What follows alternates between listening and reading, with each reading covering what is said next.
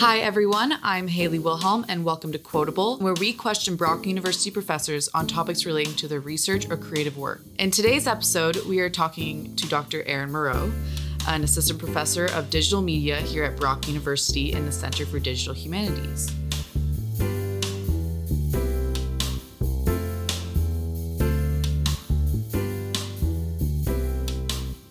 Dr. Moreau, would you like to introduce yourself and your topic of study? Hi, yeah, thanks for inviting me to do this. This is really exciting. My area of study increasingly has to do with cybersecurity, which is a topic that we haven't really heard of a lot. It's not really a household kind of term. But we are hearing more and more about how our digital devices are watching us. They're listening to us. They're more involved in collecting data. And cybersecurity has a lot to do with that. The way that we manage our data, the way that we really just take care of our digital personas online. And so that's something that I've been looking at. And it's really been spurred by really just a fabulous book published by Shoshana Zuboff, who's a professor of business at the Harvard Business School. And she wrote a book called The Age of Surveillance Capitalism, which is a great big book. It's sitting on my desk in front of us. We're looking at it. In it, she describes really a new economic order where large companies are no longer really charging for what services they provide. They're now giving things away for free. We use our Google accounts quite happily. We log into our Facebook accounts without really thinking about the exchange that goes on. And I think implicitly we know that the exchange is our data and that our identities are the thing that we are trading for this service to connect or be more productive or just have a really good smartphone. But in this, there's a distancing from a economic standpoint where Shoshana Zuboff says, well, where's the reciprocity? In previous eras in the 20th century, large car makers would have a sense of reciprocity where they would make cars, they would have factories, but people would also take home, an income that would sustain them. And so now we see large companies that don't really have much to do with society anymore.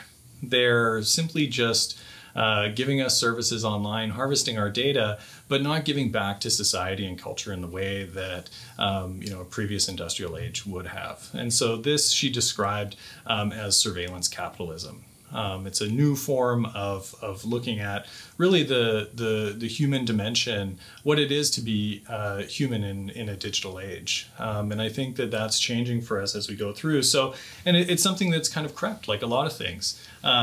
With Google in the early days, as a Stanford startup, they would collect user data so that they can improve the product, right? And I think that that's largely how a lot of this surveillance work begins. It's an honest attempt to just improve the quality of service.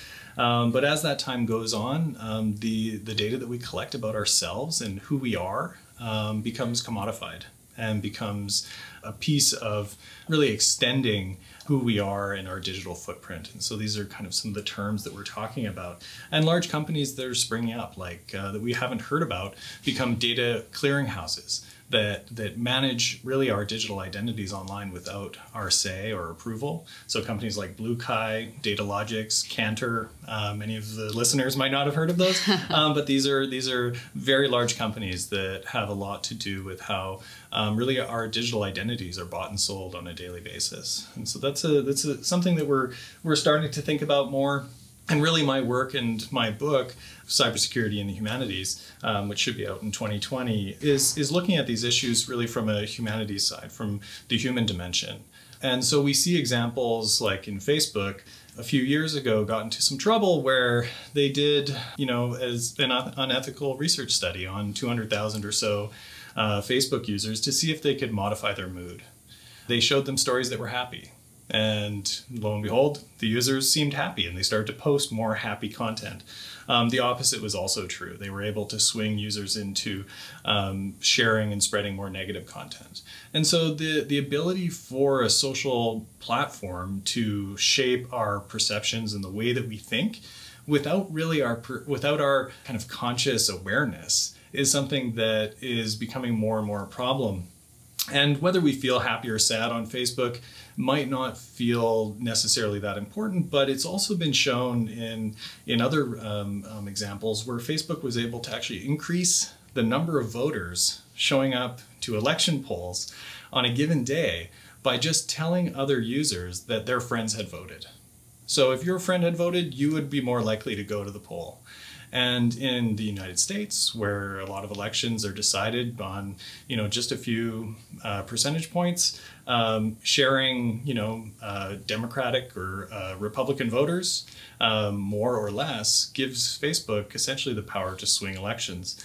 And so these are now real world issues that I think a lot of society and a lot of our, laws and the people that we send to government might not be really aware of. And so this is some of the work that we're doing. Wow, that was fabulous. Thank you. Thank you for joining us and for giving us an insight on online identity and surveillance capitalism. Yeah. We look forward to seeing your book coming out. Cybersecurity and Humanities 2020.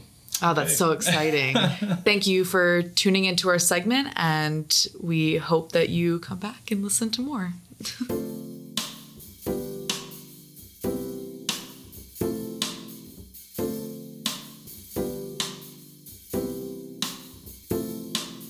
Thank you for listening to Forward.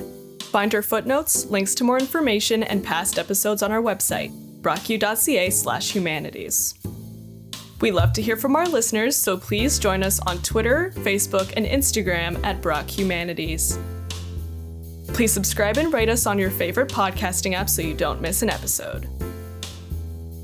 Forward is hosted and produced by Allison Innes for the Faculty of Humanities at Brock University. Our sound design and editing is by Serena Atella, and theme music is by Calidamam. The credits have been read by me, Serena Atella.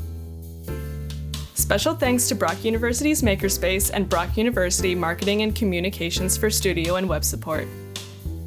This podcast is financially supported by the Faculty of Humanities at Brock University.